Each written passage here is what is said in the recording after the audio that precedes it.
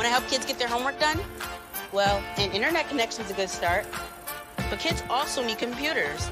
And sometimes the hardest thing about homework is finding a place to do it. So why not hook community centers up with Wi-Fi for kids like us and all the amazing things we're going to learn? Over the next 10 years, Comcast is committing $1 billion to reach 50 million low-income Americans with the tools and resources they need to be ready for anything. I hope you're ready, because we are.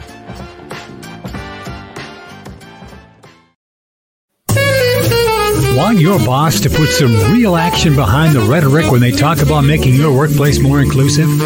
Find out how to hold their feet to the fire to demand diversity on the Diversity Dude podcast. Hello, family. Welcome to the latest episode of the Diversity Dude podcast. Thank you for taking out the time to watch or listen to our program. I'm your host, Tom Barnett with the Seminole Group. And in today's session, we're going to be looking back at the legacy of MLK, Martin Luther King Jr., and what role we can all play in helping our country realize his dream. But as always, before we dive into our subject, I always like to go through our recognitions. This week's recognition, we're going to talk about, I'd like to recognize Andre Leon Talley.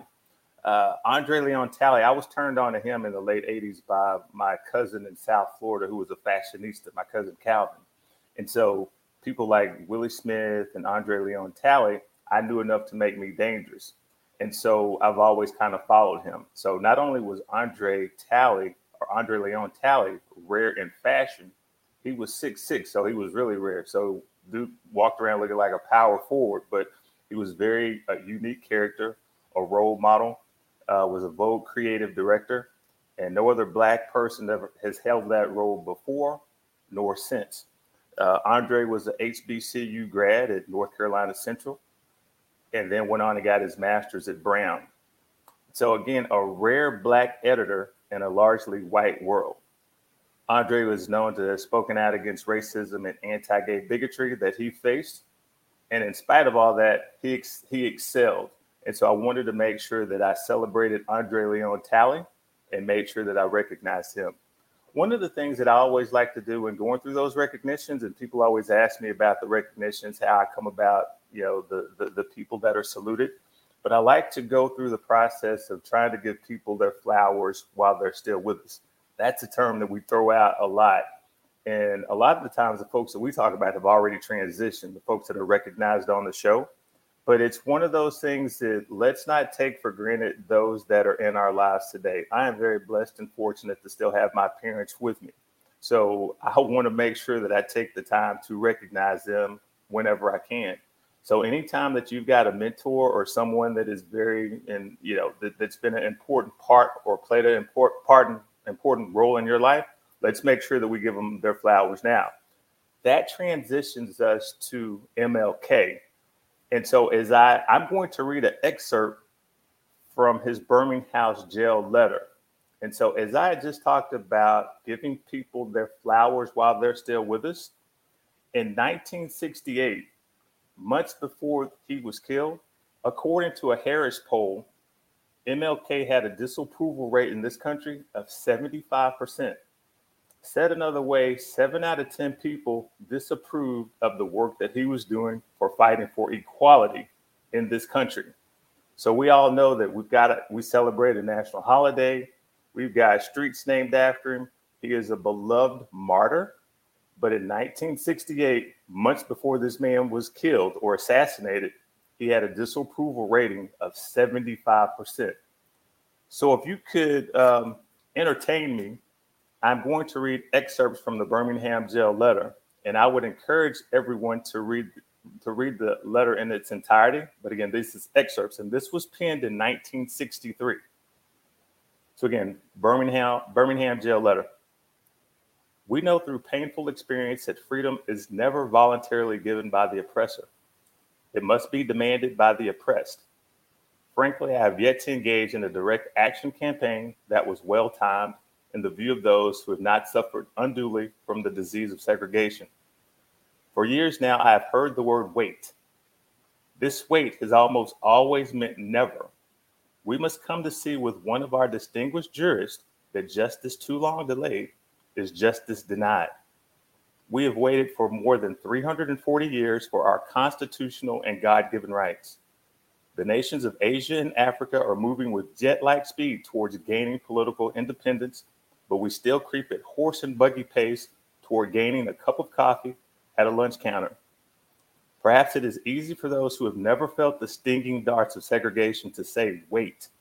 But when you have seen vicious mobs lynch your mothers and fathers at will and drown your sisters and brothers at whim, when you have seen hate-filled policemen curse, kick, and even kill your Black brothers and sisters, when you see the vast majority of your 20 million Negro brothers smothering in an airtight cage of poverty in the midst of an affluent society, when you suddenly find your tongue twisted and your speech stammering as you seek to explain to your 6-year-old daughter why she can't go to the public amusement park that has just been advertised on television, and see tears welling up in her eyes when she is told that Funtown is closed to colored children, and see ominous clouds of inferiority beginning to form in her little mental sky, and see her beginning to distort her personality by developing an unconscious bitterness towards white people.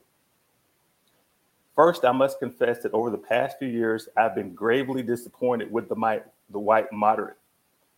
I have almost reached the regrettable conclusion that the Negro's great stumbling block in this drive towards freedom is not the white citizen's counselor or the Ku Klux Klanner, but the white moderate, who is more devoted to order than to justice, who prefers a negative peace, which is the absence of tension, to a positive peace, which is the presence of justice, who constantly says, I agree with you in the goal you seek, but I cannot agree with your methods of direct action, who paternalistically believes he can set the timetable for another man's freedom, who lives by a mythical concept of time, and who constantly advises the Negro to wait for a more convenient season.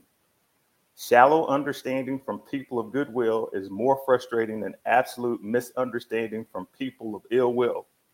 Lukewarm acceptance is much more bewildering than outright rejection. So I just read an excerpt from the Birmingham jail letter that was penned in April of 1963. That is a scathing critique of white moderates, unwilling to do the right thing. And what's so sad is everything that he just said still resonates to this day. But one of the things that I'd also think that when I think about that letter, and if you overlay what he's saying in that letter to the times that we live in today, is ask ourselves the following question. Why is it so hard for Americans to vote these days? It shouldn't be in a free democratic society, because no right is more precious. If we don't have universal voting rights, we don't have a democracy. So six decades ago, MLK exposed Jim Crow tricks that were designed to keep Black voters from registering and casting their ballots. Things like literacy tests, poll closures, police intimidation. And it was at the Edmund Pettus Bridge, that's in Selma, Alabama, that 600 peaceful marchers were beaten and gassed while TV cameras rolled. That was all done at the courtesy of the Alabama State Troopers. A young John Lewis was injured and was one of the organizers of that day. In the wake of all of this violence, President LBJ, or Lyndon Baines Johnson, addressed a joint session of Congress demanding that legislatures enact an expansive voting rights legislation. And in 1965, the Voting Rights Act came shortly after. The 65 Voting Rights Act was loaded with provisions that ensured that federal, state, and local elections would be free, fair, and racially inclusive. So when I unpacked all of that, you would think, you know what? That was a triumph for freedom. But as we sit here in 2022, those safeguards are being dismantled by Republican-controlled state legislatures that are writing laws that are impeding voter registration. They're reducing early voting hours. They're cutting the number of polling places in urban areas. They're limiting mail-in and drop box voting, politicizing how elections are run, and lastly, GOP gerrymandering of districts. This is all done to lock in Republican control at the state levels. So no matter how many people vote for the other person, their candidate, in this case, Republicans, are always going to win. So some of the unintended consequences of some of those things I just laid out that are on a lot of states' books right now, if you're a single mother that has daycare, you don't have 3 or 4 hours to sit in line to vote. If you're disabled and you take advantage of mail-in voting, or you're elderly and take advantage of early vote, mail-in voting, you're potentially impacted by your ability to vote. And in the Black community, we have what's called souls to the poll. That's usually done for elderly folks at a church on a Sunday to get people to make sure we have the highest volume of people to the poll so they can partake in this very important part of being an American. So I've just listed all those things that are being done right now under our noses to keep us from being able to vote. And if you overlay or think back to what that letter is saying, you would think that that was 1963 and not 2022. So that brings us to the, hey, what are the actions that we could take? What are the call to action? And I would just say for our indigenous people of color, I've said it a few weeks ago, in that all politics is local. Is it be diligent around knowing and understanding what is going on within your immediate community and within your locale. And so you don't necessarily have to participate every 4 years at the federal level, but whether it be school board meetings, whether it be local elections, be informed and make the right decisions, but be an active participant in that. And for those that are our allies and that want to be and fight along in this fight with us, is that you just have to ask yourself the question. And this question is it agnostic of whatever party you might be involved in. Now, I just went through what the Republican Party is doing, though, is that you've got to ask yourself the question, because these things are being done and they're driven by fear. And it's done from fear and from a place of making sure that we hold power by any means that is necessary. But just ask yourself the question of, in this democracy that we live in, the importance of voting.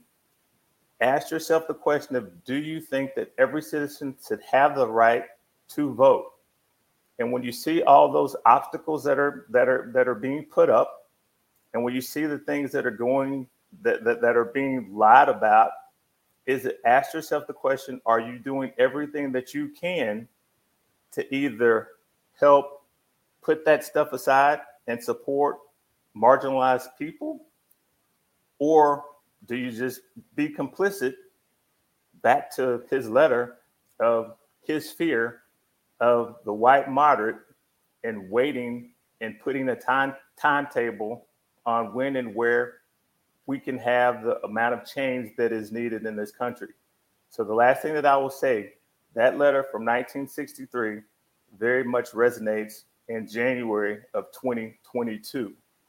So that being said, let's just make sure that we collectively come together to know and stay informed of everything that's going on. But we still have a lot of work to do. And, his vision of realizing his dream, that's every one of our responsibility. So collectively, it can be done. But I think we all can agree that there is a lot of work to be done, but all things are possible.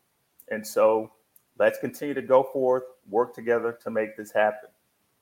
I've appreciated the questions and comments over the past couple of weeks. And so, as always, feel free to email me at tom.barnett@seminolgroup.com. And I appreciate the commentary. I appreciate the questions. And until next week, let's continue to make sure that we're vaccinated. We've got our booster shots because we've got a lot of work to do. So let's just make sure we take care of each other. And respect to Diane and Billy Street. Thank y'all. Be safe and be blessed. Tune in each week how to demand and implement diversity and inclusion at your job. To hear more, check out his previous shows on ShalettaMakesMeLaugh.com. Hy-Vee Mealtime To Go is mealtime made easy. Just order delicious meals online for convenient curbside pickup or have it delivered. Want breakfast? Hy-Vee Mealtime To Go. Need lunch? Hy-Vee Mealtime to Go. Doing dinner? Hy-Vee Mealtime to Go. Get pancakes, burgers, fried chicken, lasagna, Hi-Chai Asian dishes, sushi, pizza, and more. If you're craving it, Hy-Vee Mealtime to Go has it with curbside pickup or delivery. Order today at Hy-Vee.com/mealtime. Listen, I know how hard it is for some of us to make this decision, but if you haven't been vaccinated yet, now is the time. This Omicron variant, y'all, it ain't no joke. The only way to protect you and your family is to get the vaccine. If you're on the fence and haven't yet, I understand. I didn't get the shot at first either, because as a Black woman, I just didn't trust the healthcare system. But I did it afraid, because I didn't want to get COVID-19 and die, then leave my 4 kids without their mama. So here's what I need you to do. Call your doctor or pharmacy and make an appointment to get this shot. The state of Minnesota and Ramsey County have free clinics that offer the vaccine. You can find one near your house by going to their website at ramseycounty.us/COVID vaccine. Or simply call 651-266-1190. Do it for yourself. Do it for your family. Do it for your community.